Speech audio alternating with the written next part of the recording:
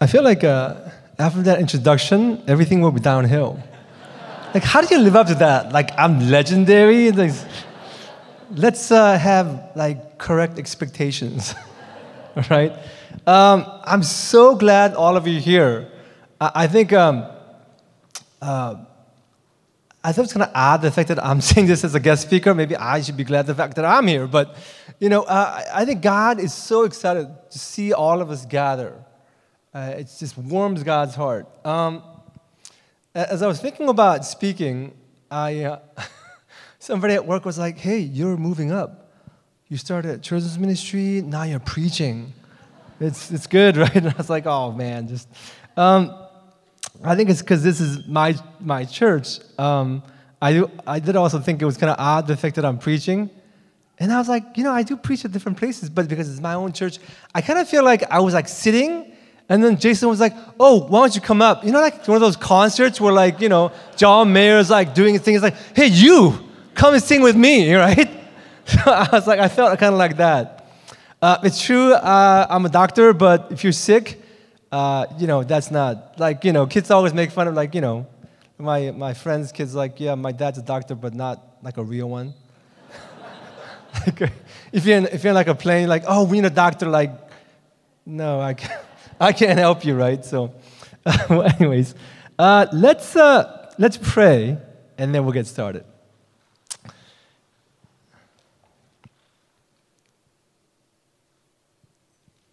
Gracious and loving God,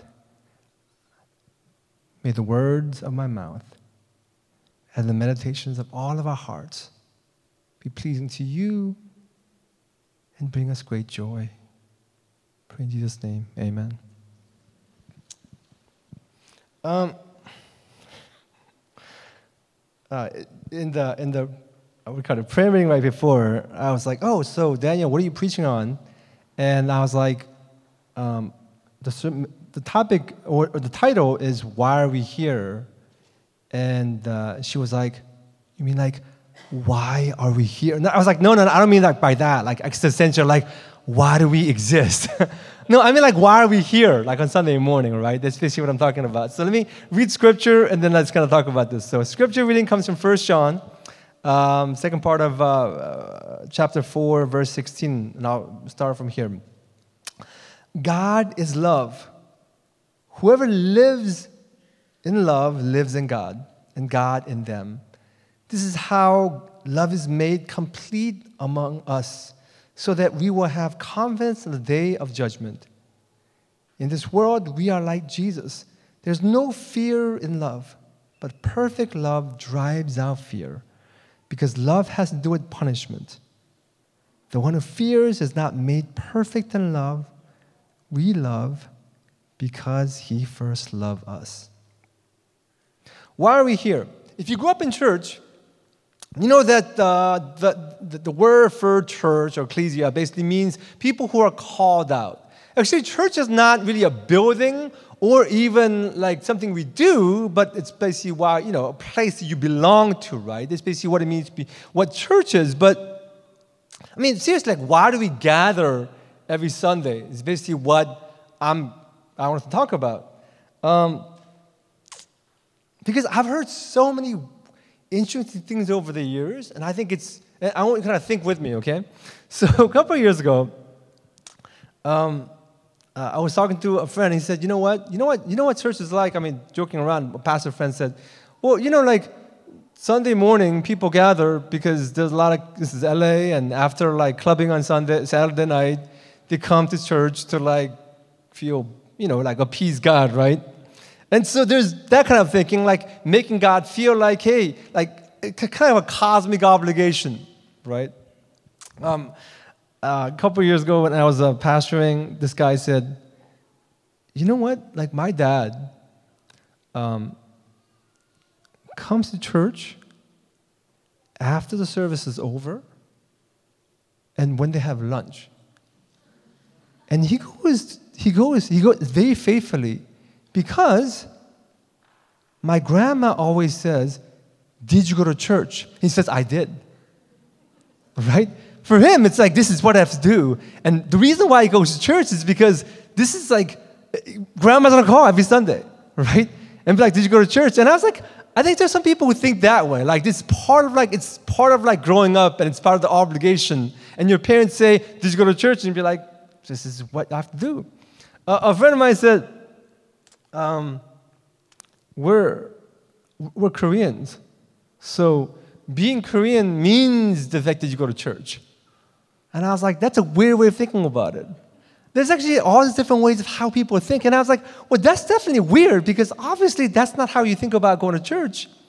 You can think of it as like you go to church because you want to give God worship. And sometimes when some worship leaders lead worship, they'll say, hey, put aside everything you have. This is a place where you give God all the service and worship, right? The worship that God deserves. And I was like, that really, because God doesn't really need our worship. God doesn't need anything, right? I mean, God doesn't really need our worship in the sense of like, God wants to spend time with us, but God doesn't need our worship. Because God has angels to do whatever God wants. Why are we here?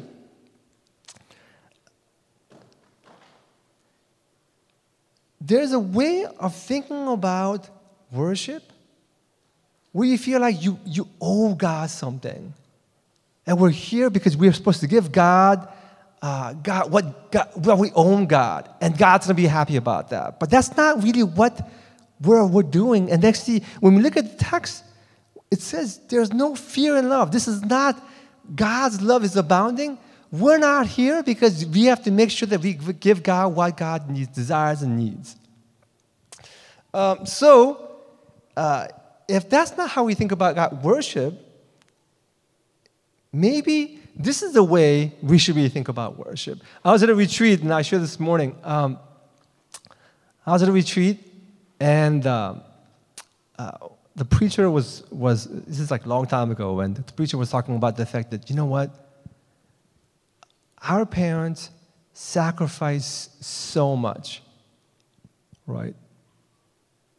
And he goes, your parents can sacrifice so much, and some of you can't even like study. And I was like, man, that really cuts deep. And then he goes, you know what? God died for you, but you can't even do your quiet time. And the kids start weeping. And I was like, oh my gosh, what happened, right? And I was like, oh, that works, right? That works. And then I thought about it a little bit. I was like, because, I'm a theologian. I was like, wait a minute. That's really, like, messed up. Right? That's really messed up because now every time these kids think about the cross, they feel terrible. They're like, yes, I am failing. Because, I think about this as a kid, like, even when I was growing up, I was like, when your parents, like, sacrifice a little bit, like you feel bad if you don't, like, measure up in a sense. But if your parents die for you, like, how do I measure up to that? Like, I gotta be like freaking president or something, right? How do you measure up to that? A friend of mine, doing university staffing, he said he was at a retreat, and they were singing this worship song. Like, I grew up this worship song by Tim Hughes. It was called like, "Here I am to worship, here I am to bow down," right?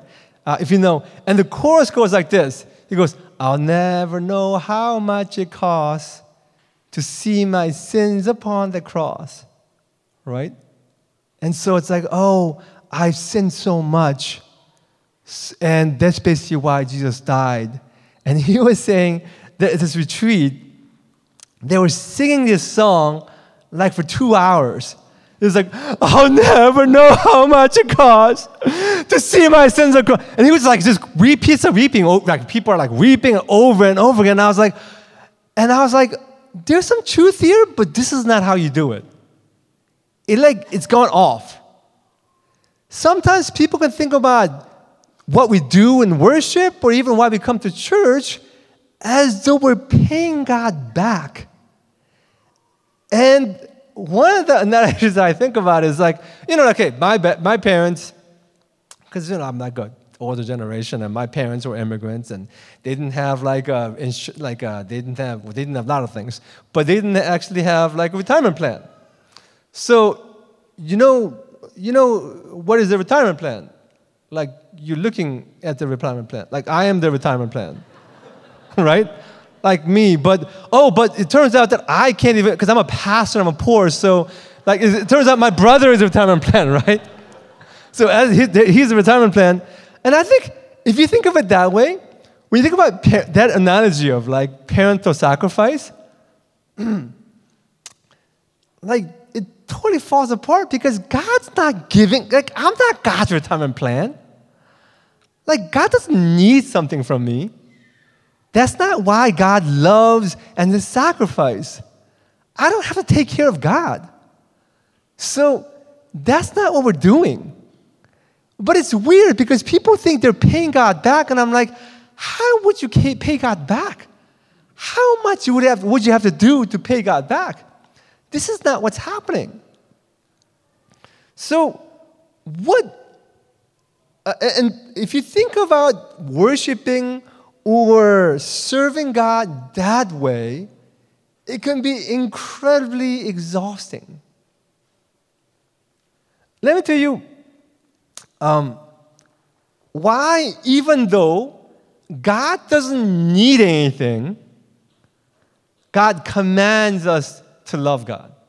Because there's a lot of commands, as you know, right? And there's all these things that commands. But God doesn't need these things, so what does God do it? Right? I was going to call up my daughter, but I was like, no, she'll kill me, basically. So I'm going to call up Jason to come up and help me. Jason's going to be like a prop. So, come on up.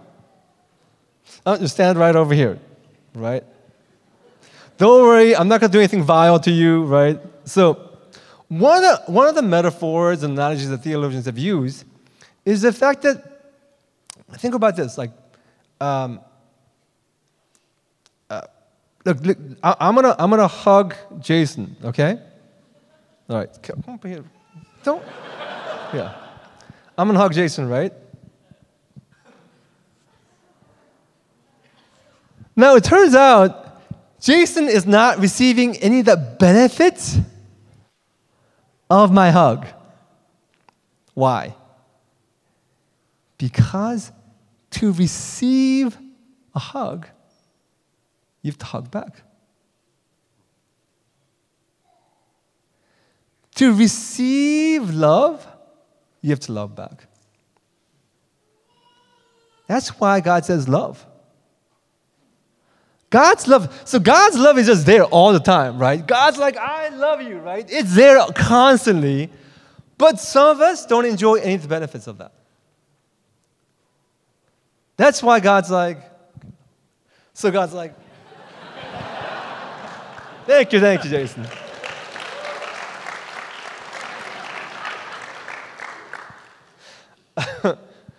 This is one of the reasons why, as a theologian, I'm always clarifying, like, it's just misconceptions. Because people feel like, hey, doesn't God need something from me? Like, God doesn't need anything. But there's a reason why God commands certain things. Because God's love is always there, but if you don't receive and if you don't enjoy the benefits of it, the benefits of all that stuff, it makes no difference in your life. Right? So that's one of the reasons why we sing. God doesn't need worship. It's like God's not some insecure person. Oh, tell me I'm good. Tell me I'm amazing. Right? Because it's like, oh, I don't know. So today I woke up and I feel very bad. So can you tell me how amazing I am? Right? You are amazing. Right? No, God's not like that at all. You're worshiping because when you worship, you remind yourself and you enjoy the benefits of feeling that love for God and feeling God's love for you. That's what we do, right? It's not because you better do it, because your mama says, if you don't do it, you're a bad person. You better do it. If you don't come to church every Sunday, something bad might happen to you because you're not putting God first. That is not what's happening. God's love is fundamentally there, but if you don't enjoy the benefits of it, it makes some difference in your life. Now, for us, instead of thinking about God's love in some, or coming to church on Sunday morning as some kind of an obligation or some kind of a duty, one way of thinking about what we do every Sunday is to think about it as coming home. It's the experience of home, right? You come. I mean, I don't know what your homes are like, but sometimes home doesn't feel at home. I mean, you know what I'm talking about? Like, oh my gosh, like sometimes your parents are like, okay, they drive me crazy. It doesn't feel like at home. But like the idea of a home, okay? Like where you come and you feel at peace. Where you feel like you're loved. We are here because we are recovering orphans. And every week, we get beat up with lies about who we are, and we feel like an orphan. Right? I'm like a little bit older than some of you, and, I don't have much hair. I will assure you I had a great set of hair. I was looking at the picture a couple of days ago, and I was like, man, I had good hair. Now it's all gone, right? So I feel sad about that. But like, even me, like, I feel sometimes just very insecure. Like, about who I am. And, that's what, like, social media will do it to you. Like, I'm like, I wrote some books, but then there's this other guy who wrote 10 books, and I'm like, well, I feel bad, right? So there's just no end to feeling bad. Right? There's no end to the lies you have. And there's no end to, like, even sometimes it's with other people. They make you feel bad. Sometimes I just feel bad. I make myself feel bad. Like, come on, Daniel, get myself together. All right? And after all that stuff, it's getting beat up. It's getting beat up. We come. And on Sunday morning, what's supposed to happen is you feel like you're at home. You feel like, hey, you are the beloved child of God. This week, you felt like crap because of whatever's happening. You have the crazy boss that's killing you something, right? Who knows what's happening? The mother's yelling at you, whatever. You come over here, and you're like, I feel like I'm at home. That's what we're doing every Sunday, right? Every Sunday, the lies and struggles of the world and all the distractions you have makes you feel like you're an orphan. Sometimes I buy stuff because I feel empty. And my daughter was like, man, like Amazon's like ruined my life, right? Because I'm can always buy something. I'm like, last night I was like, what should I buy on my list? What do I need? And my daughter was like, can you say, what do you want and not what you need? Because you don't need those things, Dad, right? And it's like, sometimes you feel empty. You feel like an orphan, and you buy stuff to feel that. Sometimes you feel like an orphan, and you do stupid stuff. That orphan feeling just goes deep, right? And you come on Sunday morning, do you feel like you're at home?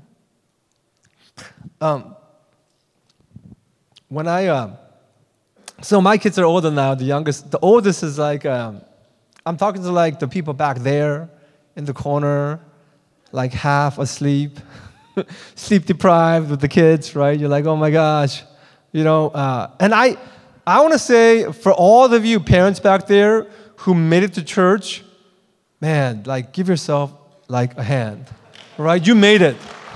You made it because half the time when I had little kids, I was like, oh, like if like one kid's sick, what's the point? One kid's sick, like you stay at home and the other kid's like running around. I'm gonna chase the after that kid. Like there's no point in coming home. Or I think half the year we just miss church because somebody's sick. Like like little kids are like little germ fest. They just bring all the germs from school, right? They touch everything and they get everybody sick. Well, I was thinking about this, and I thought about Sunday morning, and this is actually what it feels like sometimes. When you have like a toddler, and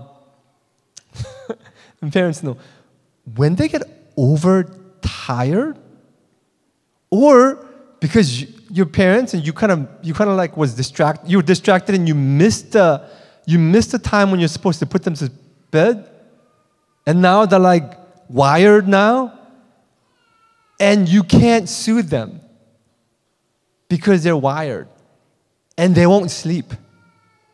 They're like little demon babies, like, like, what do I do with this baby, right? I think often this is how we are. We're just totally wired.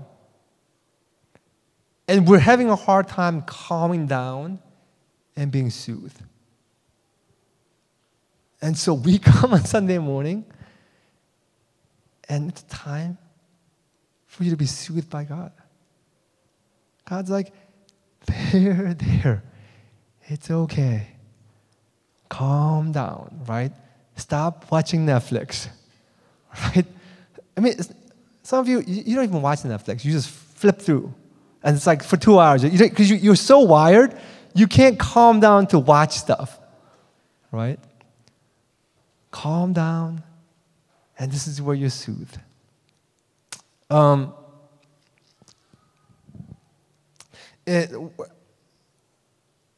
of the things you learn about when you learn about parenting and learn about relationships, and I do a lot of like interdisciplinary research, and I do this research called I do psychological research as well, right? Because even though I'm a theologian, there's this whole field of like study in psychology called attachment theory. Okay, this is what the idea is. So attachment theory basically means this: like there's a bunch of scholars named like John Bowlby and other people basically realize this: when you as a baby are emotionally attached to your parents, that becomes the model and the example of your future relationships. That kind of makes sense, right? So when you are securely attached to your parents, right, or your caregiver, that tells you, oh, when I give my love to somebody else, they'll reciprocate and it'll be good, right? And part of what they do is a thing called your parents kind of become a secure base. So like, for example, back there, right? So when you have like little toddlers and they're securely attached to you, this is what they'll do. They'll be happy when they see you, but then like when you're with them, they'll be able to wander because they know you're gonna be there. So they go and they look back, mom's there. They'll wander. We're like, oh, okay. Come back to the home base. Oh, I'm secure. And because you're really secure, you can wander and do everything. Kids are really vibrant. They experiment, do all this different stuff, and they come back to their secure base. Some of us, a lot of us actually, we don't have that. Because of that, like I said, churches end up feeling like a group of like recovering orphans. We don't have the secure base. So we have a hard time developing relationship with people who are there. We have a love relationship when you grow up. And when you're a parent, you have difficulty. And what God is saying to us is this. God's saying, it's a secure base that I give you, that I adore you, that I cherish you. And we, as a community, learn how to become something other than just totally orphans. For me, in my own journey, there's been moments where I feel like just my life is like falling apart. I remember this one time, like I was a couple years out of college, and I was thinking about grad school, and I don't know what happened. Like, there were certain things about grad school that just didn't work out, or I was thinking about applying for grad school, but I realized it wasn't going to work out. So I just felt totally dejected. And I remember telling my mom about it, and I was like, Mom, like, I just don't know what's going to happen. with this whole thing, and it's just not working out. I'm kind of stuck in where I am. And I remember my mom saying, "You're good. Like, I never asked you to do all this different stuff. You're good. You're my son. I adore you." There's a way that my mother looks at me that, and I understand it now as a parent. There's a way where my mother looks at me where the best way of describing it is like she like shines her face upon me. And this is basically what it is. I'm like, it's almost like she's like, "I just adore you. Like, I'm so happy that you're here. You exist." And, I'm not young. But even now, when she looks at me, she just looks at me like, "I just love the fact that you exist. I just love the fact that you are my son." So my Korean name is Donghoo. And when I was a kid, I couldn't say it. And so I would say Toya. And so I'm old, but she'll still say, "Oh, my Toya," right? And she'll just adore me. And for me, I think growing up with that gave me so much security. When we come here and you realize God adores you, God shines God's face upon you. Not because of what you've done. Who knows what this week was? Who knows how you're struggling or whatever not? Just as you are, God just shines God's face upon us. And then later on, after campus ministry, after I was in campus ministry, after I was grad school, there's a whole aspect of life when I realized, oh my gosh, this pastoral ministry is going on the tubes. Like, just really, really hard time. Like, total, parts where I was like, I'm kind of failing here. And I really felt bad because, once again, I was like, oh, I wanted to do well because I want my mom to feel good about, feel like all sacrifice meant something. And she's like, "No, it's all good. Who you are. You don't need to do anything for me." That delight is basically what we're doing every Sunday. You are remembering who you really are. The reason why a Sunday morning kind of connects with Sabbath, and Sabbath is about rest, is not what you do. Sabbath is supposed to rest and do nothing, right? It's because when you rest, you're not performing, you're not serving or doing anything else. All you're doing is just existing. And God's like, and you're remembering who you are.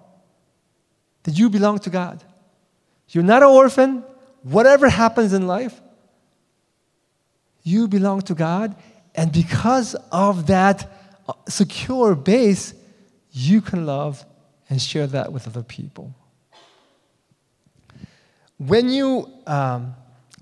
Scripture talks about the fact that there's no fear in love, but perfect love drives out fear. Whatever fear you might have about your own self, whatever fear you might have about who God is, God says, that's not what this is about. I love you first. And God's love always comes to us first. God is the very source of love. There's no place where we have to give God back anything. It's the fact that when God commands, we're supposed to receive God's love back and really delight in that love. So when you miss church, it's not like, oh my gosh, I should get my life together or I should go to church. When you miss church, you'd be like, I miss God. I miss being in a place where I am accepted and adored and affirmed for who I am. That's basically what should happen, right? I hope when we come to church, we will feel our orphan spirits be done away with and filled and reminded once again the fact that you belong to God. I hope that as we come on Sunday morning, that you will experience God calming you as you feel like an exhausted toddler this week.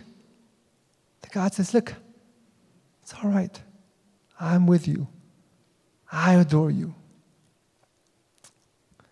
I hope that as we, as a community, spend time with God, that God will become a secure base for us so that as we interact with each other, that we will grow to be less of a recovering orphan and more like sons and daughters, brothers and sisters.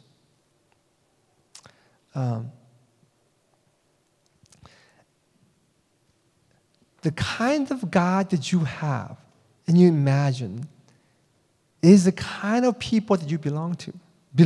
You become, right? So as you feel like God's an abundance of love, you will become a gracious and loving person, right? Let's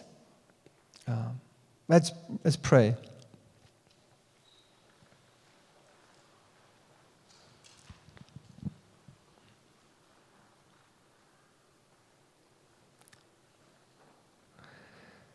Gracious and loving God, we pray that on a regular basis, we will remember your face shining upon us, that love will ground us, that love will make us secure in who we are, that love will overflow to people around us. Take away all the feelings of duty or obligation, but they become desperate to be filled with your gracious love. In Jesus' name, amen.